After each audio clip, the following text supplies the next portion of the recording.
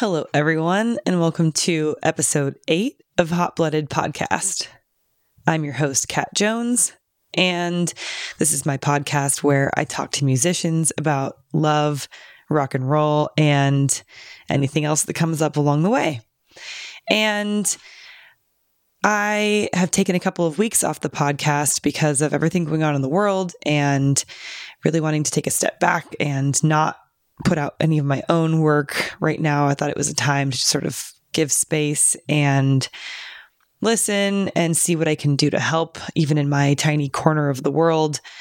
And I put out a bonus episode last week, just sort of explaining my thought process on everything, and also the fact that I'm going to start donating 20% of the Patreon money every month toward a different organization that is fighting for racial equality and also against police brutality. And this month, I have chosen the Okra Project, which is an organization that helps Black trans folks get food and shelter and whatever else they might need. They're a great organization. I was actually inspired because 2 Minutes to Late Night just did a raffle where they raffled off my friend Jordan's bass. And I looked into the organization, and given that it's Pride Month, I thought that it was appropriate, and I'm going to donate money to them. So next month, we'll probably go with a different organization, and you're always welcome to email me and give me suggestions of places that you would like to see your money go to. And in the meantime, if you feel like donating to the Patreon, you can do so at patreon.com/hotbloodedpodcast, and you can get some extra stuff along the way. And again, as I mentioned last podcast, in the little bonus podcast, I am behind on some of those things, and I do need to get going on that. So forgive me. The world has been a little bit insane. I appreciate all of your patience. Anyway, this week's episode is a special one, and it is with the songwriter and vocalist of a band called Mizmor, and he goes by the name ALN. And Mizmor is a very interesting band to me because I'm not really much of a black metal person, and Mizmor is absolutely a black metal band. But from the first moment that I heard Mizmor, I was completely captivated. The first song I ever heard was on an album called Yod, YODH, if you want to look it up. The first song is called Woe Regains My Substance. And the first thing you hear is just this perfect blood-curdling scream that will shake you to your very core and just moves you instantly. It's like you can just tell right away this is about something very, very heavy. So when I first heard this, I went and checked out his story. I believe this was in 2016. I started reading about his inspiration behind the music, and it turns out that he used to be a devout Christian, and he started to fall out of love with his faith and out of love with God and become more of an atheist. And as he was doing so, he started writing black metal as a way to mourn his religion and his relationship with God. And I thought that was so interesting because black metal is usually so associated with the devil and really evil things and, satanic imagery. And even if not all bands, who play black metal are into that stuff, that's just kind of the founding fathers of black metal kind of laid down that aesthetic for everything. So to hear that somebody was writing black metal about Christianity and the mourning the loss of that when you realize that God isn't real just seems so incredibly moving and interesting to me. So I've been wanting to talk to him for a long time. And then he put out this record called Cairn last year. And a cairn is a pile of rocks that you place on the ground as a mile marker or as a signifier that you've buried something. And there are 2 songs on the record with that word in it. One's Cairn to God and one is Cairn to Suicide. And basically, it served as a metaphor for putting behind him the concept of God and also the concept of suicide as a way out. So the record is about reveling in the absurdity of life and the fact that God isn't real, and also figuring out how to live your life in the present moment and enjoyment, and to just sort of accept the fact that there might not be a reason that we're here, but that's okay. So I just thought that was such a cool concept for a record. He put that record out in 2019, and recently in 2020, he released a book of this huge conversation between him and Emma Ruth Rundle, who, if you remember from episode 3, is a very good friend of mine and an amazing songwriter and poet and musician.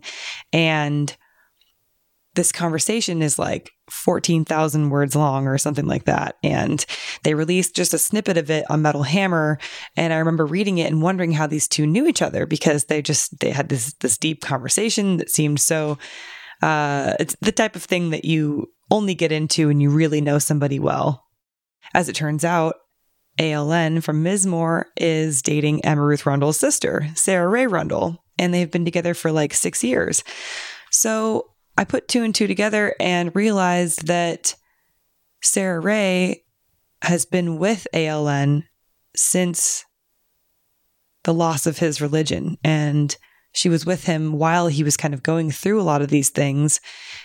So I really wanted to know what that was like, what it was like to be with him while he was mourning this loss, and how she helped him through that, and what their partnership is like, and also the difference between, you know, what it's like being in a Christian relationship and one as a newly atheist person.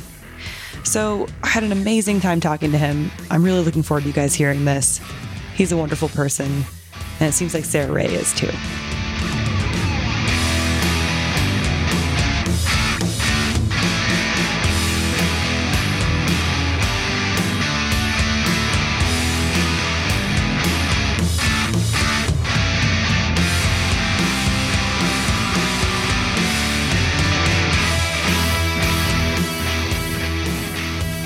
So you recently released a book that's a conversation between you and Emma Ruth Rundle, like a huge epic conversation about life and religion and the absurdity of everything. How did that happen? Like, what were you guys just like, we have amazing conversations and we should just record one? It started actually through Gilead Media gearing up to release Cairn, the full length that I released last year. And we were coming up with ideas to, you know, how to do the PR rollout, and kind of mutually expressing dissatisfaction with kind of the regular track stream premiere through, you know, the same handful of metal sites, metal zines. And how a lot of times those reviews and premieres don't really get at the real content. It's kind of just like a surface level engagement, and they don't have the effect that you think they're going to. So Adam felt kind of strongly about this, and we wanted to come up with some more outside of the box ways to roll the thing out. We did do some track premieres, and this actually was one of them. The interview with Emma was through Metal Hammer on the internet.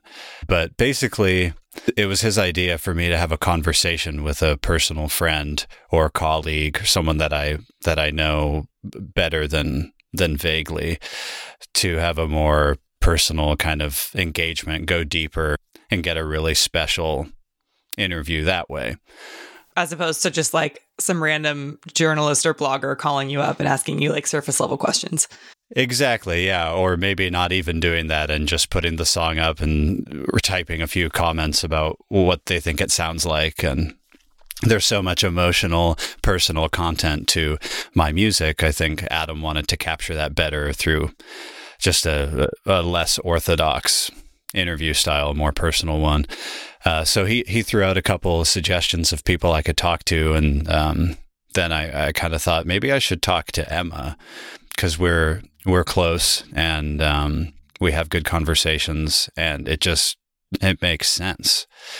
And she was already going to be coming out to visit me and Sarah Ray, my girlfriend. Sarah Ray is her sister, which is how I know Emma. So Emma was going to pay us a visit, and I pitched this idea to her, and she was like, "Yeah, that sounds cool. We'll wait till I get there, and we'll do the talk while I'm there. It'll be perfect." We're like, "Wow, yeah, you're actually going to be here in person. That's going to be really, really cool." Mm-hmm. So yeah, we just one of the days she was visiting, we sat down in my backyard and pressed record on the phone and set out to have this conversation interview. It turned out to be like almost 4 hours. Wow. Like we didn't really have any parameters in mind. I think I was assuming it would be like maybe an hour, but there was so much happening. We just kept talking and talking. And it turned out, to be really, really long. And Emma brought her camera out with her Rolleiflex, like old film camera. And she also borrowed a digital camera from her dad. She's a really, really talented photographer. And part of the interview was not only going to be getting to talk to her, but getting her to photograph me and do portraits of me. Mm-hmm. So, we went out with Sarah on a camping trip to Yachats, to Cape Perpetua. Cool. Which is a cool spot in Oregon where the old growth forest meets the coast. Rad. And she took a bunch of pictures out there. And anyway, long story short, once we had the whole thing wrapped up to give to Gilead, I had to transcribe, like 4 hours of conversation into text. Oh, you did all the transcription yourself? Oh, yeah. It was insane. Oh, my God. And we had like hundreds of pictures. So even after I like whittled it down to as small as it could be that I felt good about it, it was still insane. And so I gave it to Adam and was like, I know you're going to like cut most all of this stuff out, but like this is the smallest version I can give you. Do whatever you want. Yeah, do whatever you want with it. But I got to let you know, this thing was like a lot of work, and I feel like it was really, really special, and we went above and beyond. And so if there's like any way we can do a more special release of this, than just 1,000 words on a site that people forget about after a couple weeks, like that would be really cool, because this is a really unique thing, and Emma's really talented. These photos are incredible. So we came up with the book idea, and I'm really pleased with how it came out. It's satisfying to have something to hold and look through and read for all the effort we put in. Yeah. I bet, and also to have a supportive label person who says, yes, this is special. I'm not going to cut this down. I remember, I was working at Kerrang when this happened, and they were searching for an outlet to put out like a very long, maybe not the whole thing, but like a very long version of it. And I read some of it, and I was like, this is very special, but there's no way my boss is going to let me put like a 5,000 word thing up. He was like, yeah, maybe 2,000. And so I went to Adam and I was like, I can, but it's going to have to be 2,000. And he was like, I just can't do it. I'm sorry. And I thought, that's so cool. Like, I don't want to do it if it's going to be not representational of what the artist wants. So hell yeah. And I'm glad that Metal Hammer ended up taking at least a humongous chunk of it. Yeah, I think what they ran was like a 5 or 6K version. I think the book is like 14,000 words. Damn.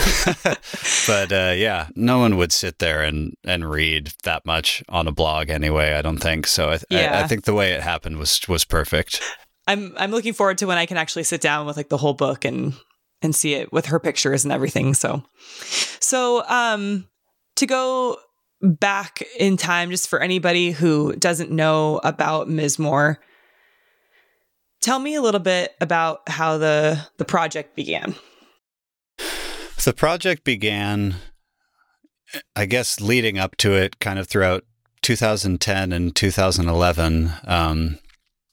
I had a a conversion experience and became a Christian as a young adult. This was something that was part of my upbringing and my family for my whole life, but I rejected it as a young teen, and then had an experience where I took it seriously and it became my own and wasn't my parents' religion anymore. And I dove headfirst into that. And I went to a Bible school in Germany for 6 months. And I began to have a lot of doubts about the faith. It's kind of been a marker of my personality for a while, is anxiety and depression in this certain way where I kind of obsess and circular think about things and critical think a lot. And I don't know, maybe it's a combination of my personality with accepting dogmas, but I had a lot of wrestling and darkness in my walk with Christ. Mm-hmm. And after I came home from Germany, it was still kind of a process, but my faith slowly unraveled. And I think I practiced seriously that was like maybe a 2-year period total. But near the end of it, I was just so depressed, and I couldn't get any breakthroughs through the faith.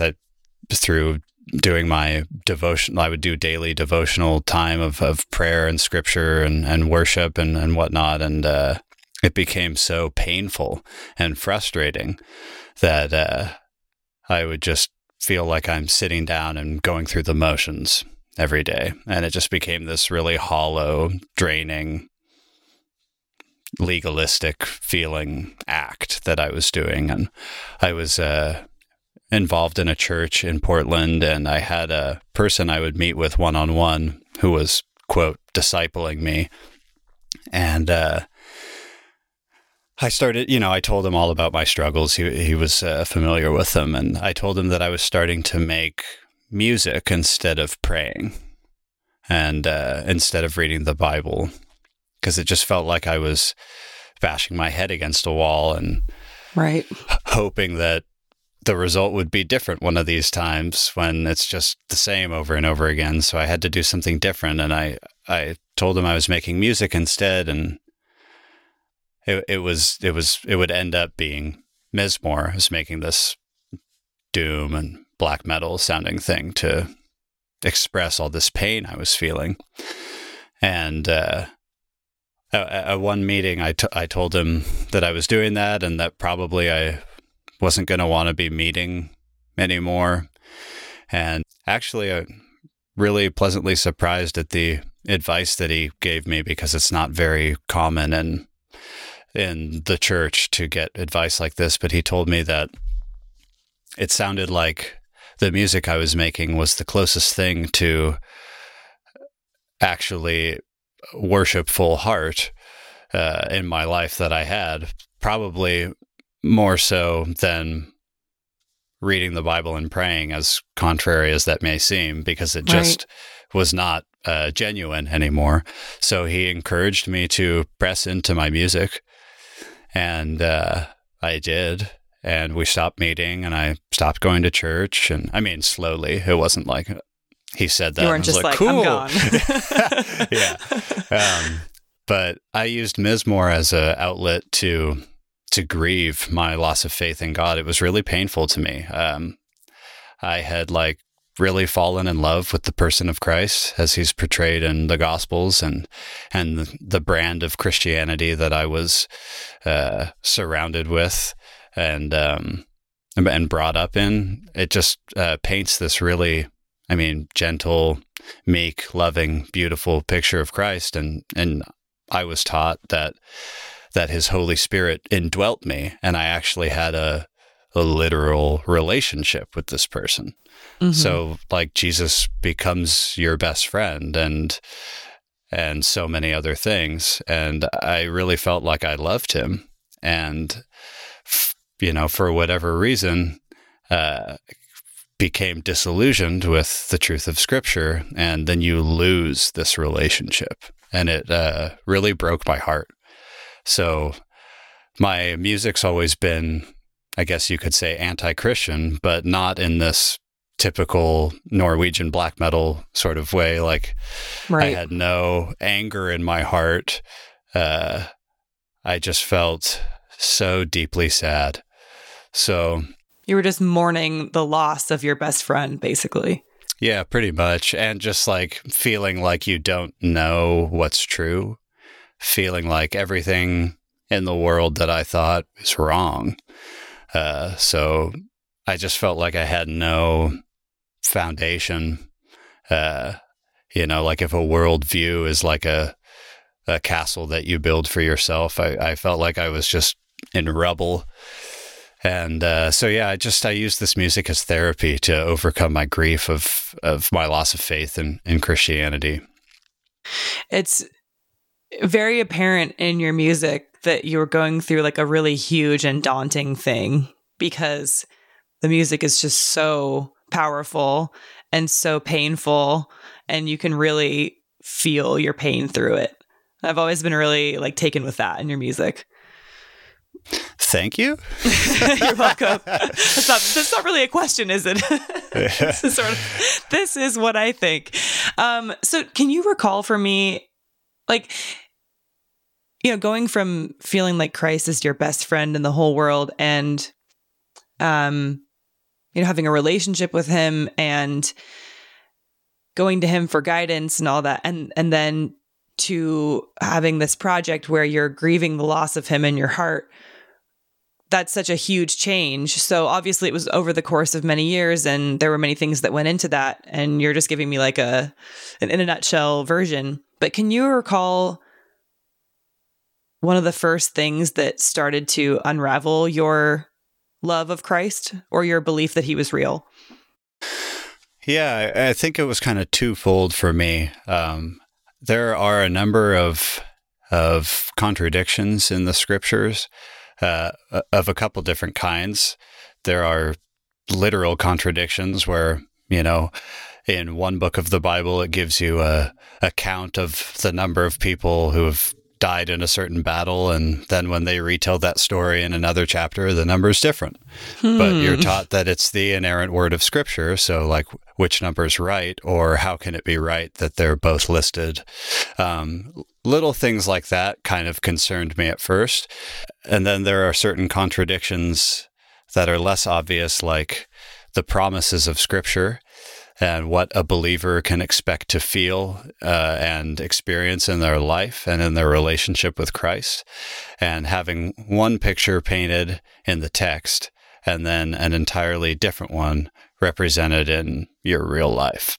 So I think for me that the ultimate reason that I couldn't do it anymore was that I just had really bad depression.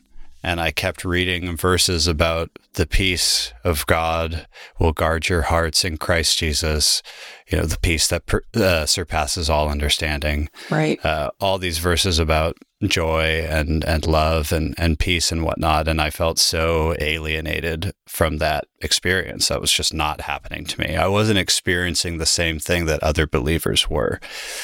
And there's it was a long process still with those feelings of like, am I doing something wrong? What can I do differently? What's wrong with me? So I just started to need to try other methods to feel healthy than just pressing into Scripture, pressing into prayer, and whatnot. Mm-hmm. And yeah, that took a really long time for me to be comfortable with even entertaining the idea that this could be wrong and that I should look somewhere else for help. And I wasn't the type of Christian that like wouldn't take medication or anything. I had antidepressants and whatnot. But I don't know. I think overall, if I could sum it up, it's like what the Bible says and how the world is are not the same thing. And that can be on a literal contradictory sort of place, or it can be an inner type of thing, but there's a huge cognitive dissonance that I couldn't get over. There were other things that I couldn't accept about Scripture too, but certain denominations of Christianity allow this to be. You know, like, for example, I never thought that it was wrong to be a homosexual. You don't have to think that to be a Christian. There's a myriad of ways to deal with that, but the scriptures do call that out as a sin. So right. There were a lot of things that I wrestled with, and I think overall it was my inner darkness that drove me away after a while. That makes sense. So you talk about, you know, how you're supposed to find peace and happiness within yourself through God, and that your mentor in the church told you it sounds like you were finding that with music. Do you feel like creating Mizmor and letting all these emotions out in your art has led you to that peace that you were trying to find with God? Yeah, I do, but only within the last year or so. Wow.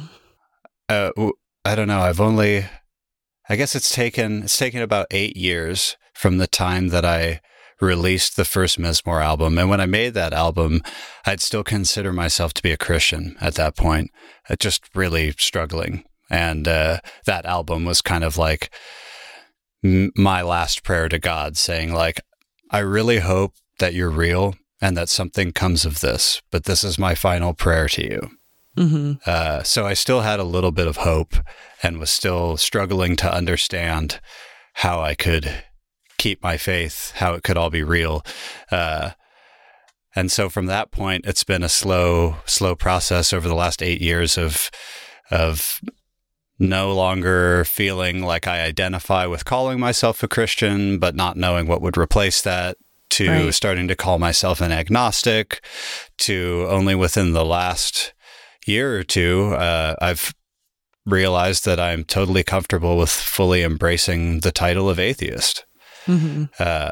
But it took a really long time. And now that I'm there, I finally feel a sense of closure, actually, a little, like some healing, like it. I don't know if I'd say that there's a peace that surpasses all understanding that guards my heart in the name of anything, but right. Especially when the world is so crazy. Yeah, I do feel quite a bit better than I felt 8 years ago. That's amazing. And you feel like Mizmor has helped you get to that place? Totally. I think that I think that I was traumatized by religion, by my religious upbringing and the ideas that puts in your head. Like if you're a child that thinks you're going to go to hell, for example, I think that those roots go deep in a person, and that although it's quite a bit different than other types of trauma, I do think that there was this deep pain inflicted on me that it took a long time to change, and I had to change the way that I thought about things.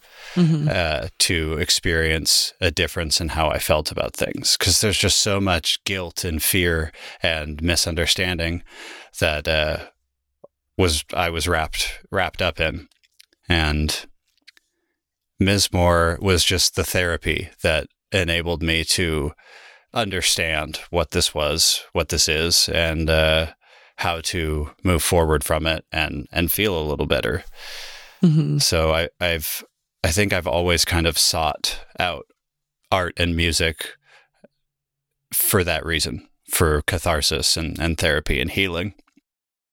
And your last record, Cairn, that came out last year, I mean, cairns are like rock structures that can be like burial markers. Was the metaphor there to kind of bury God and sort of like move on now that you've gotten past that mentality? Absolutely. Yes, 100%. To bury God. And there's one other concept talked about on the record, to bury the idea that suicide is the right way out. So the album is about recognizing the absurdity of life, that mankind continually looks for ultimate meaning in a universe that's devoid of ultimate meaning, and that is a completely absurd scenario. Right. You can either believe that that's not the case and that there is ultimate purpose, i.e. God, and take a leap of faith. Or you can decide that if there is no ultimate purpose, your life is not worth living anymore and you can die. Or you can embrace it for what it is and live each day in the face of the absurd. And revel in the absurdity. Yeah, and just go forward. And so, yeah, the idea is that the only viable option is the third one. And in order to keep walking forward, for me, I want these big landmarks that I can easily see in the distance that mark where I've been before so that I don't have to waste my time retracing my steps. So again, with like the circular thinking kind of thing, I would often revisit old doubts I've had to try to resolve them. And so I don't want to waste any more time thinking about whether or not God is real. Right. I'm pretty certain that he's not. And so this set up giant memorials to big reminders for yourself so that you can keep walking forward. That's incredible. I love that. And it's so different than so many stories you hear in metal. But I feel like so many people have gone through things like that and they're able to see that in your art. Totally. So where along the way during this whole process did you meet Sarah Ray? I met Sarah Ray, I think in 2011. I had just moved to Portland from Salem after returning from Germany, where I was studying the Bible. So it was like right after that. That's amazing. Yeah. I came back to my hometown where I was living before I left, Salem, and me and some friends finally made the move up to Portland, which I had been wanting to do for a while. And I got a job after a little while at a coffee shop called Crema in Southeast. And through my coworkers, I met Sarah Ray. I went to a Halloween party, I think, with my friend and roommate Blake to one of my coworkers' houses. And Sarah Ray was there. And actually, Sarah Ray used to work at Crema. Oh, and cool. Over the course of our years together now, we've worked there together as coworkers. But at the time, I worked there and she didn't. But she was at the party because she had all the same coworkers in the past. And it was really interesting the night that we met because I was there with Blake and we were both doing the Christian thing together. Interesting. The other friends we lived with weren't, but Blake and I, we were like Christian buddies. We went to the same church. We were like super into Jesus.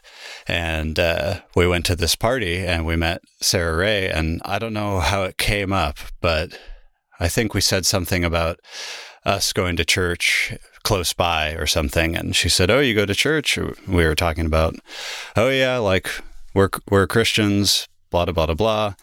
And she said, "Oh, that's interesting. What did she say? Something to the effect of, I'm a lesbian. What do you think about my lifestyle? Am I going to hell?" Like at this party. And we just like amazing looked at each other and like Blake took the lead on the answer and said something to the effect of, the scriptures call homosexuality a sin, but there's plenty of heterosexual sins as well, and I wouldn't judge one over the other, so I would just say we're all sinners or something like that. And she was like, okay, and wasn't offended. And we talked later about that, and she thought she was just so fascinated by us. She was like, look at these young, attractive, normal guys that say they're Christians. What the fuck's up with that? In Portland, Oregon, which is such an atheist place. Right. Yeah. So we were kind of asking for it, I guess, walking around doing our thing in the name of Christ. But that was the first time I met her, and a lot has changed since then. But yeah. Do you remember what you guys talked about beyond that at that party? No, that memory, I felt so uncomfortable that it eclipsed the whole night. The anxiety has just washed away all the other memories. Yeah. Were you guys dressed up? You said it was a Halloween party. Man, we probably were, but I don't have a great memory, Kat. and at that party too, like I was meeting a lot of people and trying to hanging out with my coworkers for probably the first time outside of work. So there was a lot of mingling and scattered attention and, like just being at a party with people I don't know that well. So right. The one thing I remember really well was meeting Sarah Ray, and that's about it. So how did you guys end up keeping in touch after that? How did it lead to like you guys starting to go on dates? Yeah. After a while, she started working at Crema again. After a year or two even. But I would see her now and then through like mutual friends and coworkers and stuff. But then she started to work there and we started to hang out one-on-one. She'd come over to my house after a shift and we'd just like go on a walk and drink iced coffees and chat. And nice. I think we just started to develop an attraction to each other, but even first and foremost as friends. I think we just kind of realized that we got along and liked how the other person thought and talked and whatnot. And that kind of grew into deeper and deeper attraction and taking things more seriously. I don't really remember us going on dates. Our dates were like her coming over and us like talking and hanging out, and one time we kissed. I think that's probably the best kind of date because you're actually getting to know each other. And, yeah. It seems like you guys had a lot of profound things to talk about at that time too, considering the conversation you had when you first met her and what you were going through at the time. Yeah, absolutely. The first time we met, she said that she was a lesbian. She really felt pressured to identify as a lesbian based on a relationship she was in at the time. Mm-hmm. She is bisexual. That was something that we talked about. We also talked about my faith, and I have this memory of us talking on my bed, and I forget how it came up. Probably it just always comes up with me because it's part of my life. But at one point I said to her like something about believing in God, wondering if she believed in God. And I gave her my answer of, I can't be certain. I really don't know. But deep down inside, I think that there is a God. And she said, oh, well, I feel exactly the opposite. And I said, oh, you mean like, that there's a God? She was like, no, like I also don't know, but deep down inside, I'm pretty sure that there's not one. And I was like, oh, and I remember feeling really disappointed because this was still like, I don't know, 2013. So I was still like falling away from God, but not totally like, I don't believe in any kind of God. We weren't talking about Christ. We were just talking about God. Right. Whatever that means. Like the creator of the universe, whatever that means. Just whatever that means. And I didn't even know that this type of person existed. That was just like, deep down, I'm an atheist. And I've always felt that way ever since I've been a kid. And I've tried to believe and it doesn't work. And it's just like the exact opposite of my life. And I was so perplexed that it didn't even cross my mind that this would be a response, Right. And now I look back on that conversation very fondly because that's like exactly how I feel now. And this whole time, Sarah's watched me slowly come to that conclusion, but she's always thought that herself. So I was perplexed as to why she would even want to talk to someone that was a Christian or believed in some idea of God. But I'm thankful that she did. Do you feel like that was helpful to you at that time while you were grappling with all of these things to develop this deep relationship with someone who was pretty sure that there wasn't a God, so you could kind of, I don't know how to phrase it, like have her support during this time and know that you're going to be okay because you're meeting this other person that has come to terms with that? Yeah, I mean, maybe not in in such clear terms, but I think it was helpful for me just to even gain the perspective that this type of person exists and that they're a good person.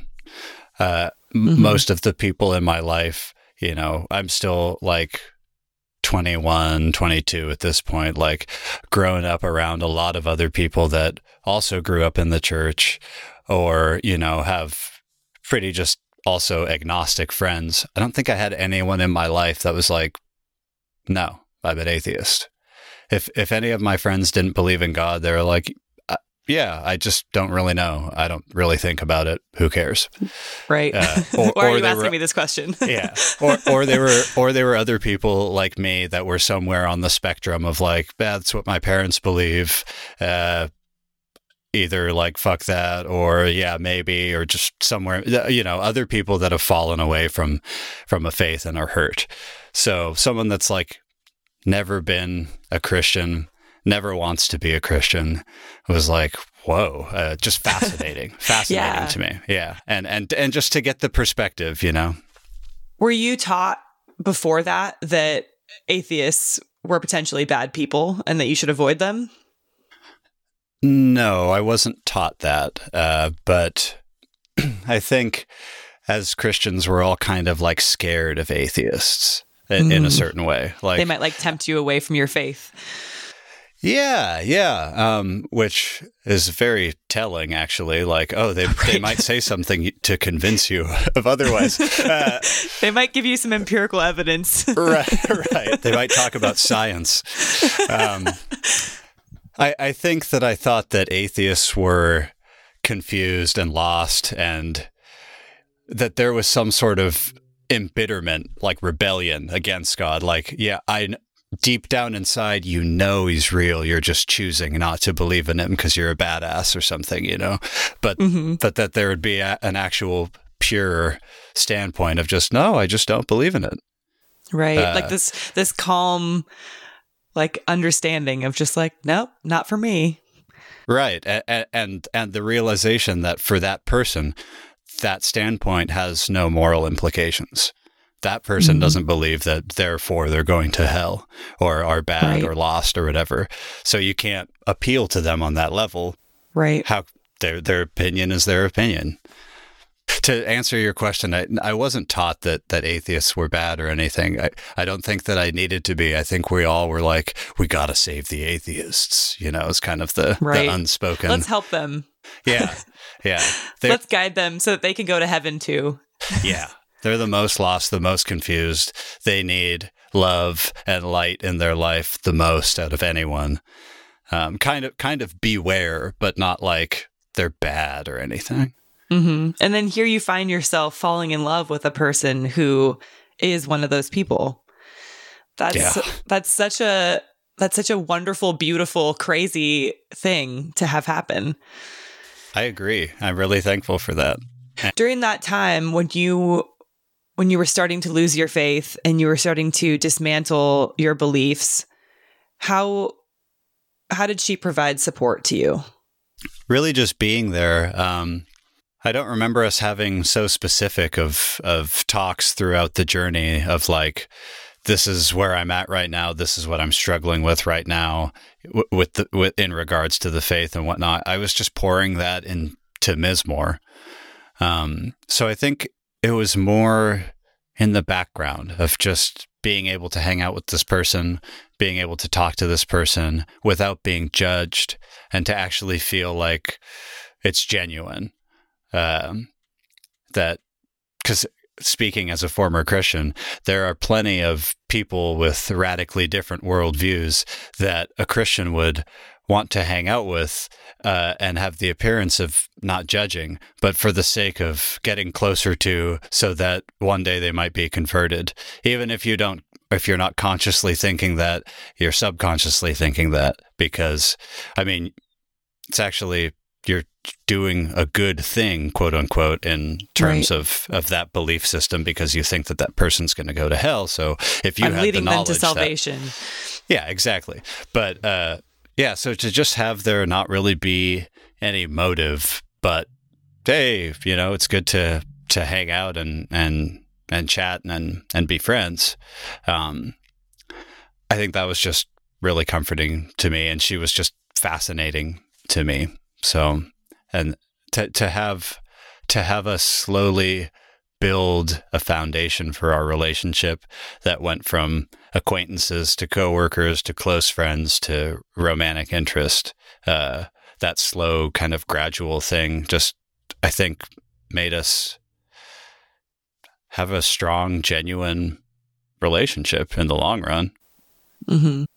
So one thing that I've always been really curious about is if so much of the time when we hear about Christianity and pop culture having to do with relationships, we hear about things like the sanctity of marriage, or like things in the Bible that say that women have to be subservient to men, or,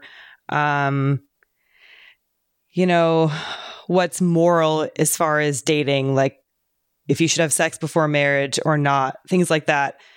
Do you feel like you experienced any teachings either when you were growing up in the church or when you were studying the Bible in Germany that taught you about what a relationship should look like?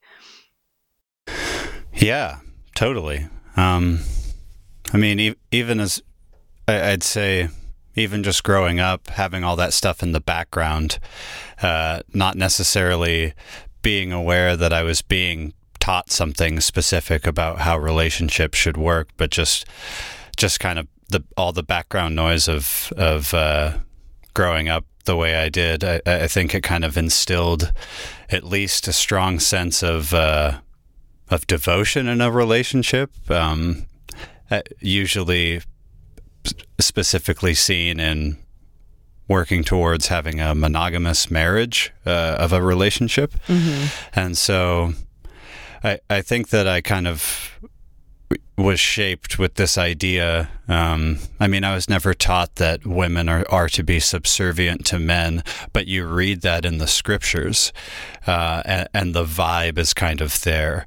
And I appreciate having, a strong sense of loyalty and devotion instilled in me in regards to relationships. That's not a bad thing. Mm-hmm. But totally, there was also a lot of pressure.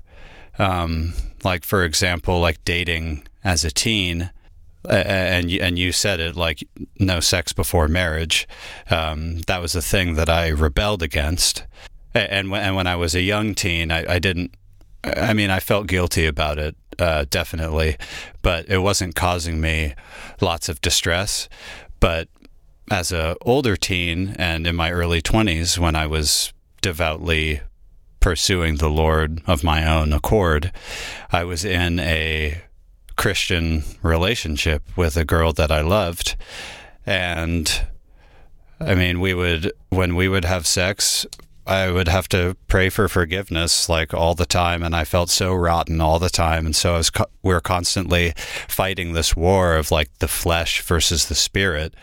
And, that puts a lot of pressure on you to like get married right away so that you're allowed to have sex. Totally. And that can, that's not those aren't good circumstances under which to get married. I think that a lot of people mistakenly or get married to people that aren't going to be good choices, marital choices for them in the long run, just because they want to, not just have sex, but like have this marriage that you're supposed to have. There's tons of language in the scriptures about the church being the bride of Christ. And, you kind of don't feel complete as a believer until you have this spouse that's doing this walk with Christ with you. That kind of completes the picture. So you're desperately searching for that. And there's just so much pressure and guilt and misguided ideas around that. I like to ramble a little bit here. It became ramble all you want. It became a real issue with this Christian relationship I was in, because we felt like we were called to one another. And through the course of our relationship, like even when I was living in Germany for 6 months studying the Bible and we were doing a long distance thing, like whenever we would have problems, the answer was always, well, we're supposed to be together. And, there was a time early on when like that was endearing and maybe served to strengthen us.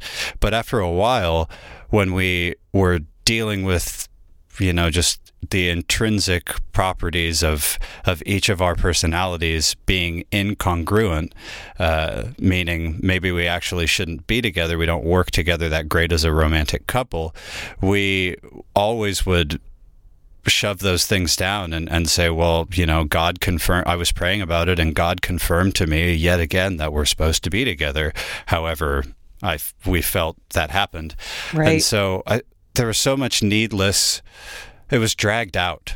And we're still friends. This person's a great person. I love them for who they are, but I couldn't see that we aren't that compatible as partners because I was blinded by this idea that it's meant to be. And I think that's another idea that I got in my childhood, not just from Christianity and religion, probably from some other things too, just in the culture surrounding it. But I always thought, there's a purpose for everything. Everything happens for a reason. Even when I was a really little kid, I believed in soulmates, and I thought that this person and I were supposed to be together, like that's a thing, And we were just in pain for way too long because of our stubbornness of our belief in this circumstance, in Christianity. Right. It's interesting you mention that idea is prevalent outside of Christianity too, because I feel like so many people, especially even in like Disney movies and stuff growing up, are indoctrinated into this idea that there's one person out there that is your soulmate, and you're gonna search for that person until you find each other, and then it's just gonna click, and then that's just gonna be magical forever, and right. It's just gonna be like your destiny. Right. Yeah. So, that's a great example. It was just, it's all around us. I think it was kind of reinforced in the background through Christianity. But yeah, that's a really bad way to continue on a relationship when it clearly, no pun intended, isn't meant to be. Right. Well, especially when then if you break up with that person and you still believe that way of life, then that means that you've already found your person, and then now there's no one because it didn't work out with that one person. And you probably live with a considerable amount of like shame. Yeah, there's that route, or that you were just wrong the whole time and not hearing God correctly, and you're, coming to him in prayer the wrong way, not listening the right way. I don't know, a whole bunch. Everything's just guilt. Yes. Yeah, the weight of guilt will lead people to do so much crazy shit. Yeah, I agree. So when you say you felt like you were called together or toward one another, what did that feel like? Like what in prayer, what were you hearing that made you realize that? Early on, like my hindsight, my relationship with this person is what drew me to start an adult relationship with Christ. This person wanted to do that first, has a similar background as me, and was having their own stirrings as to wanting to come back to the faith as an adult and take it seriously. And we were already dating, and I don't know how to describe it other than it just sounded like a good idea to me, like something I would try. And it was a slow process of like going back to church, and I felt angry at first, but I was there, and I thought that was a good step. And just like all these tiny little, it's a mix of gut intuitions and coincidences that happen that lead a person to think that God's hand is guiding their path. And to give you one specific example, later on when I was in Germany, we'd already been together for a while, and we were having problems staying together. I sought the Lord in prayer with the scriptures and did something that you're not supposed to do, which is kind of play roulette with the Bible and just flip it open and read something and read into that. Like God's telling you something because, I mean, it's almost like really a cult because Right. I found this page and I'm reading this thing right now. So that must be what's supposed to be happening. It's like a complex Ouija board. Yeah. And I even knew in the moment that that's not how you're supposed to do it. But I was just at wit's end and I was crying and praying, and I flipped open the Bible just to hope that I could just read something that would help. And the first thing I saw was a chapter about, I think it was the Apostle Paul sailing on the Adriatic Sea. And my girlfriend at the time, her name is the first part of that word, Adria. Wow. And you don't see that word any other time in the Bible. It's just talking about this one event. And so I just thought, okay, well, I know that this isn't supposed to mean anything because I'm doing the whole random chance scriptural approach, but like that's too big of a coincidence. There's just one more time that when I'm asking for help, God's confirming I should be with this person. That's pretty wild, though. I mean, yeah, but wild things happen all the time. Coincidences happen all the time. That is very true. But I'm sure at that moment, you were overcome with like, holy shit, that is incredible.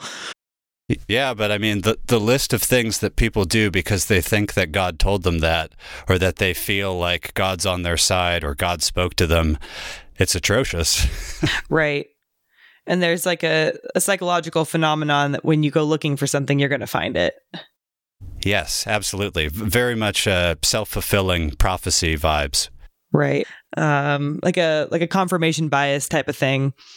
Yeah, absolutely. And even if you don't get your bias confirmed, if you're really seeking that hard, you'll read into the results somehow, even if it says the opposite message, then that's a sign that I'm doing something wrong or whatever. Like, and you put the moment on a pedestal and you extrapolate from it what you think God's telling you. And it's just like, what if he's telling you nothing? What if he doesn't exist? What if this is all in your head? Right. And you're saying it to yourself. Yeah. So now that you're in a non-Christian relationship as a person who identifies as being an atheist, do you feel like your approach to relationships are different now, or that you've erased some of the things that you used to believe or think? Yeah, I think that my relationship now is much more reasonable, phlegmatic.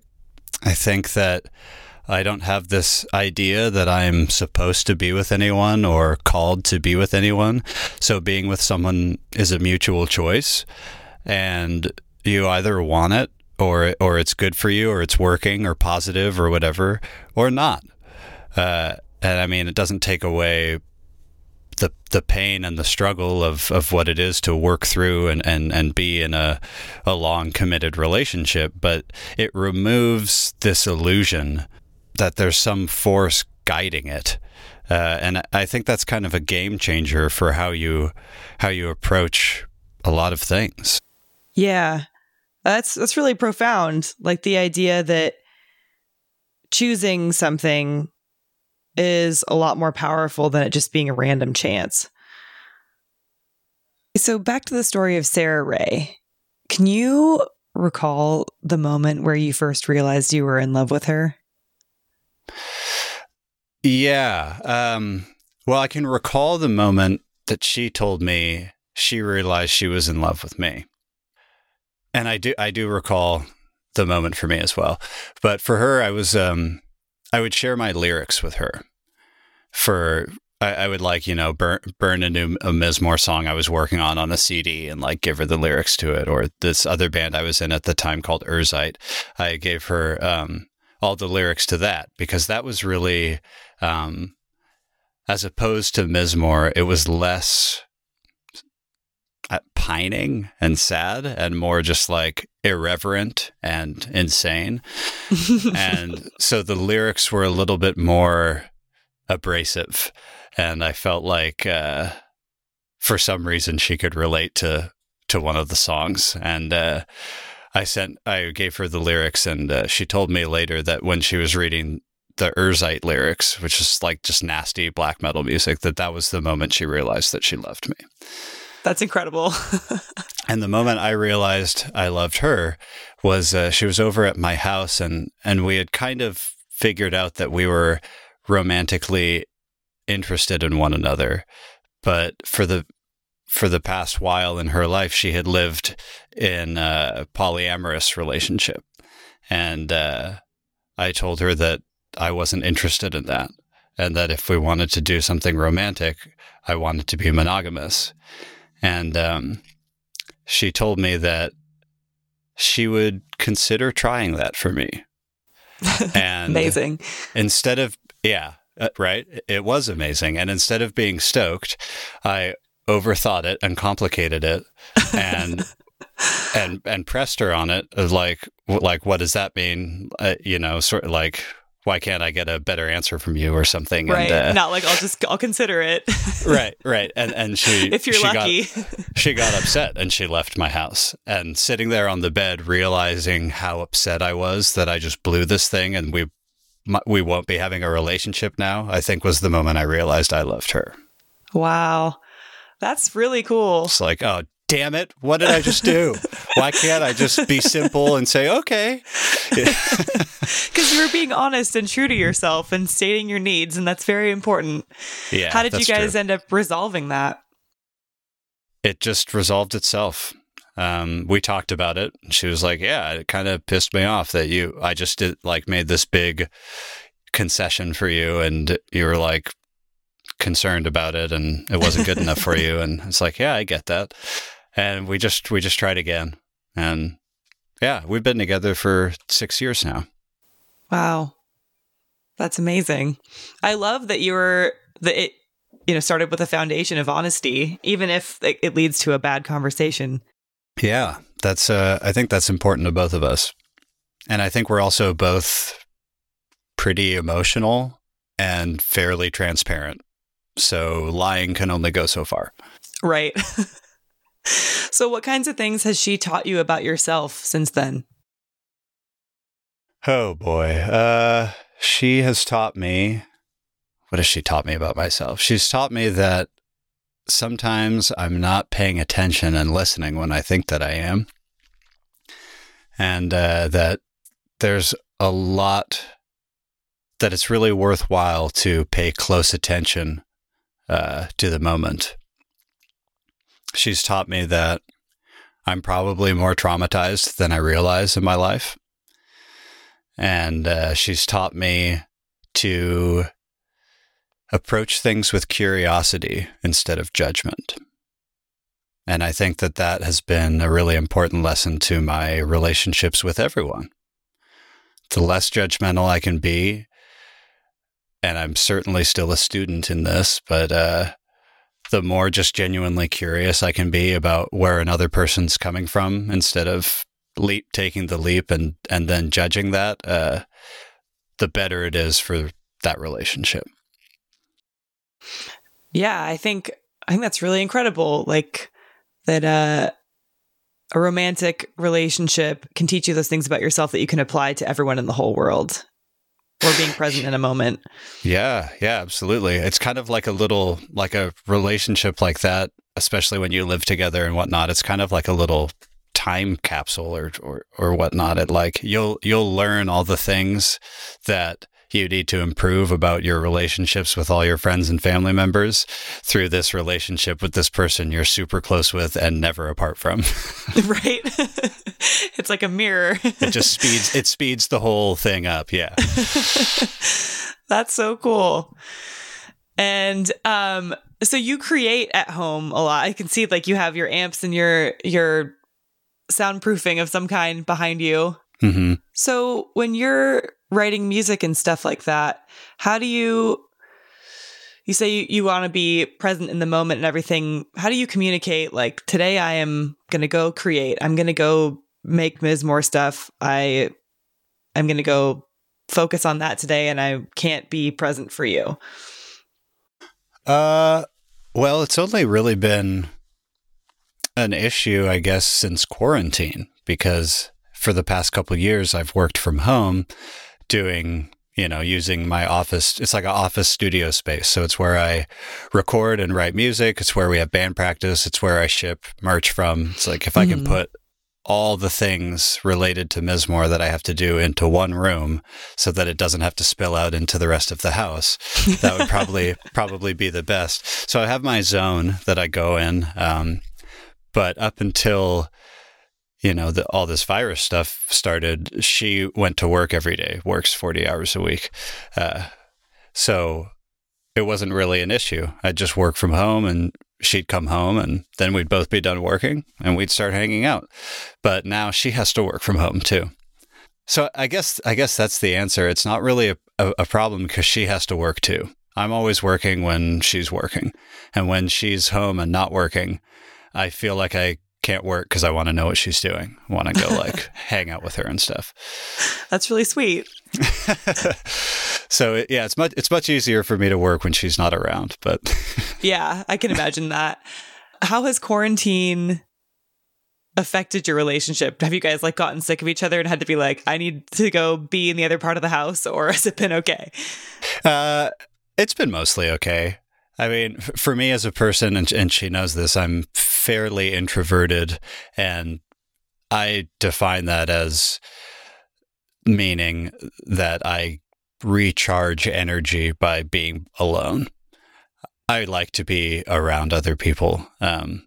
It's not that I don't like to socialize. I don't think that that's really what the word means, but that I have to get by myself and chill out and find my center to feel like a person again after being around people for a while. Mm-hmm. So I think for me, in this time of quarantine, I've reached a couple points where I just feel like I need alone time, but it's not personal, right? Against her or anything. It's just I need to hear nothing for a while and just be alone with my thoughts, or try to get to a place where I don't have thoughts or whatever, need to disappear for a little while.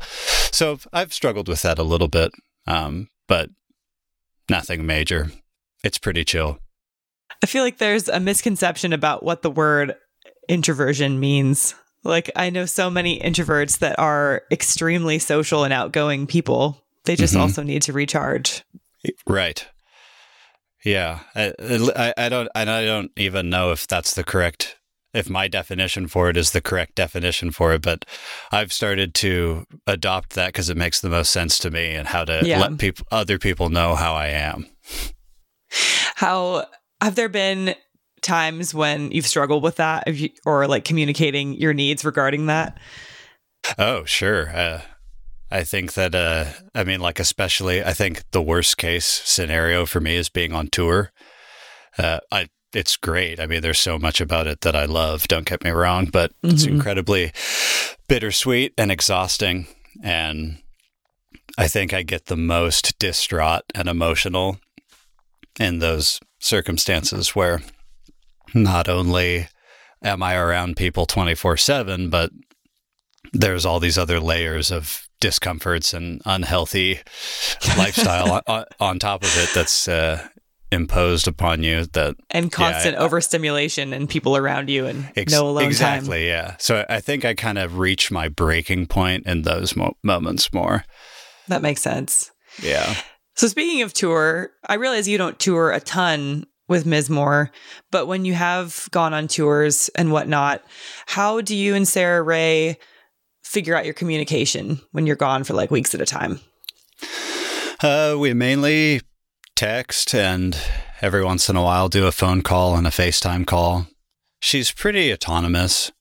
We both start to miss each other and need the communication, obviously.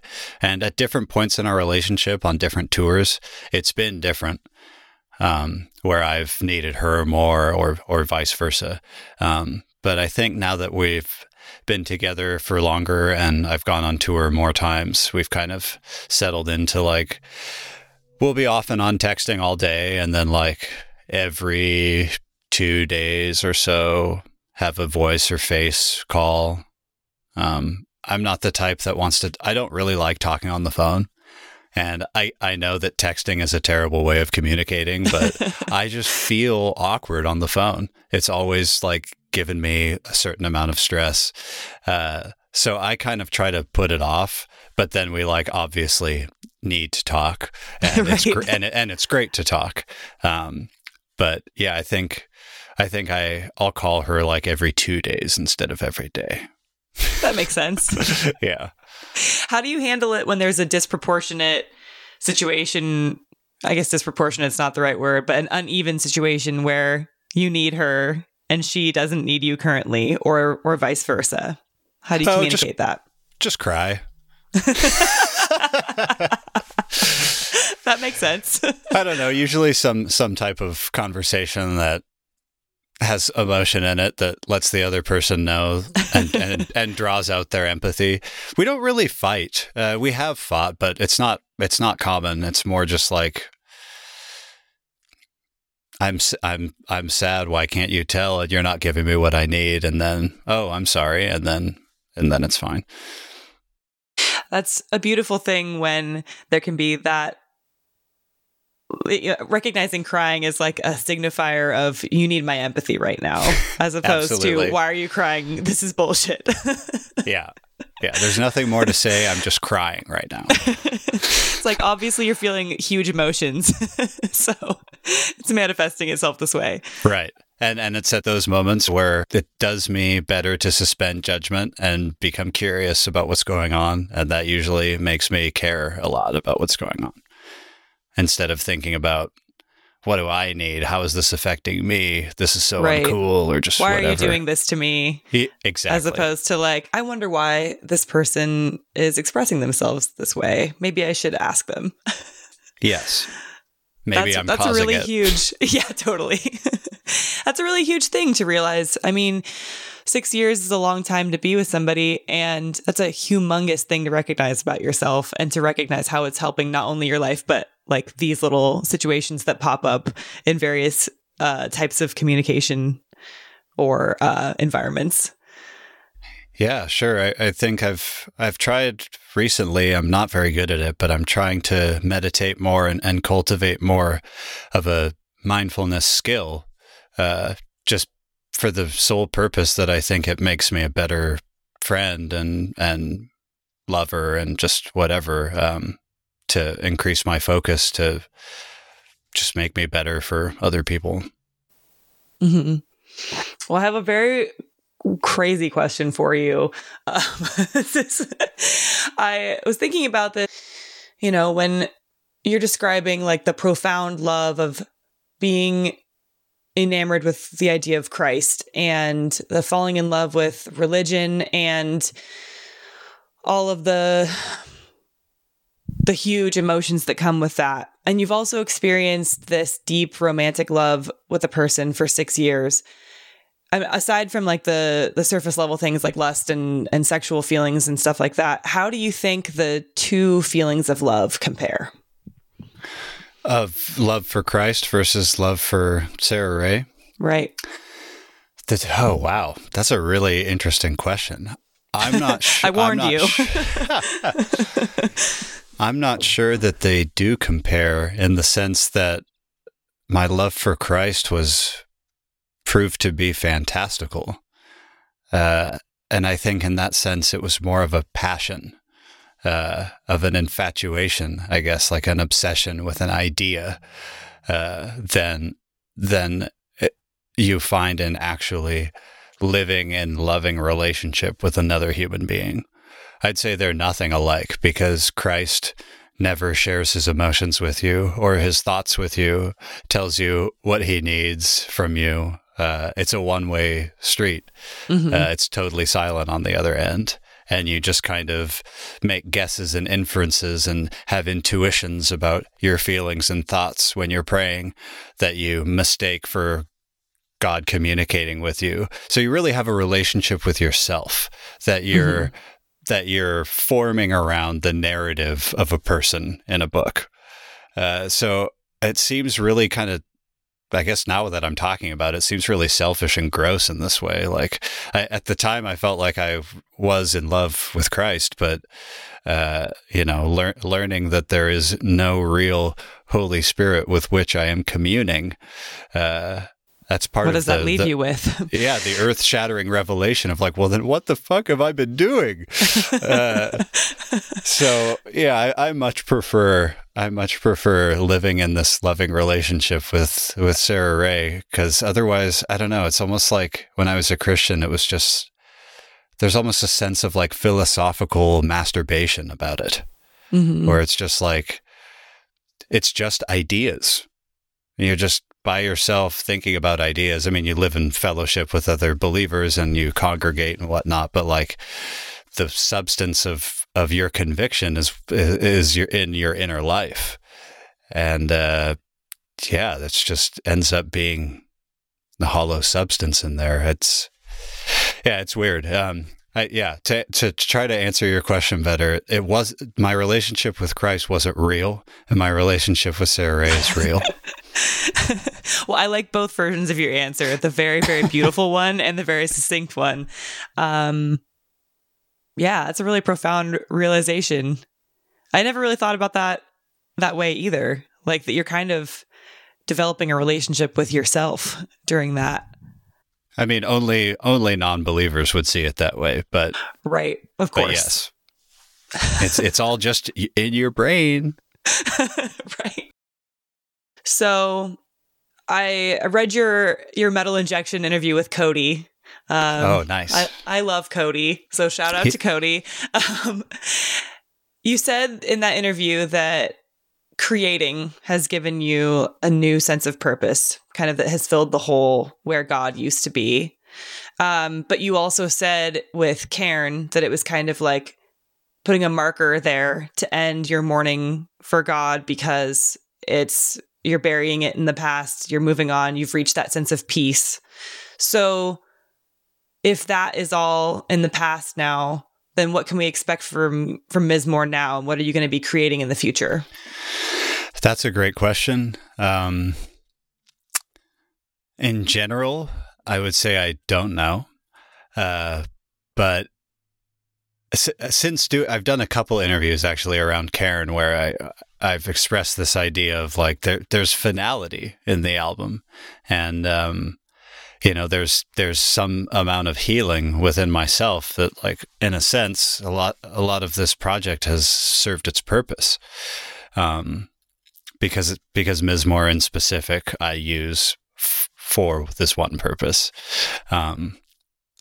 So I've thought at times that it would be possible that I wouldn't need to make another album, but I'll never close the book because you just never know. And I've always needed, the one thing I know about myself is that I've always needed to create music to deal with what I'm experiencing. So it just may be that Mizmor evolves and isn't about God anymore, or I'm not really sure. I can give you a tiny little snippet of a secret that I can't flesh out too much, but awesome. I've been wondering this myself, this question, and since quarantine, I've actually been working with another artist on a musical collaboration. Hell yeah! So I'm excited about that, and I've never ever thought that Mizmor would have any collaborative element to it because it's like my journal.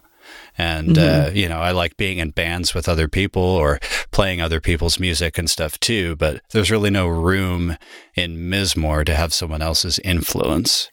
But to mash up its sound with another sound is something I hadn't really considered before. And I wish I could say more about it, but there's stuff happening. There's still music that's going to come out.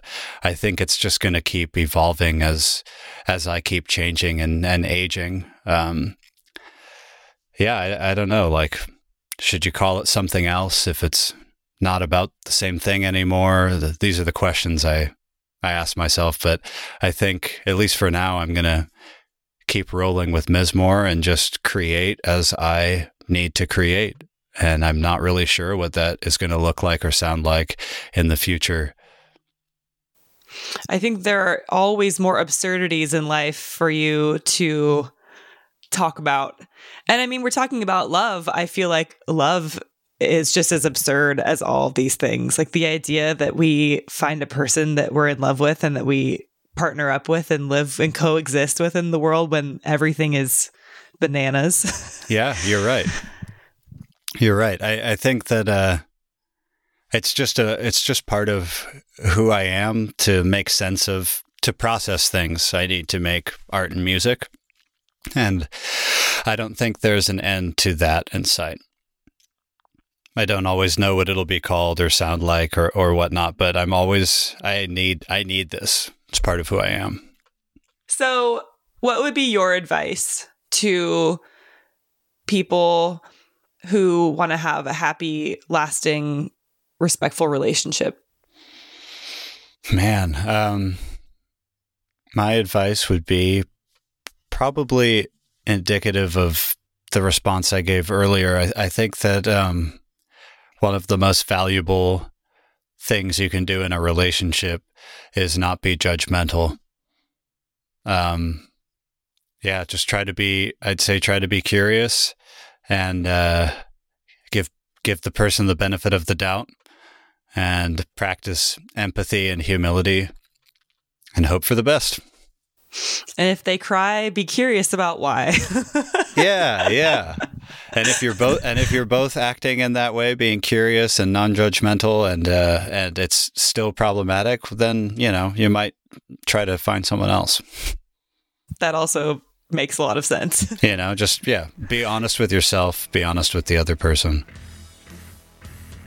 That's really beautiful. Thank you so much for sharing all that with me. And of course. Thank you for having me. It's delightful to talk to you. This episode of Hot Blooded was hosted, written, and produced by me, Kat Jones. It was edited and co-produced by Evan Mulaney, and the theme song was written by Jordan Olds. The logo was made by Corey Largent, who goes by Insane Clam Pasta on Instagram, and additional graphics were made by Jonathan Amaya. Thank you so much to everyone who subscribed on Patreon, but especially those who subscribed to the Lover tier: Janet Talenko-Davis, Mark Bassett, Rob Menzer, Ryan Carty, Ronnie Rodriguez, and the band Drug Salad. If you love this podcast and want me to keep making these, I would love it if you subscribed on Patreon. It helps pay for the hosting fees, the equipment, and a bunch of other things we need to keep this running smoothly. And we donate 20% of the money every month to an organization fighting for racial equality. As I said earlier, this month it's the Okra Project. You can find it at patreon.com/hotbloodedpodcast. If you ever want to shoot us a tip but don't want to subscribe, you can always Cash App us at Hot Blooded Podcast. To learn more about the show, head to hotbloodedpodcast.com. And if you have any questions, comments, concerns, or love letters, you can send them to me at hotbloodedpodcast@gmail.com. Thank you again so much. We will see you next week.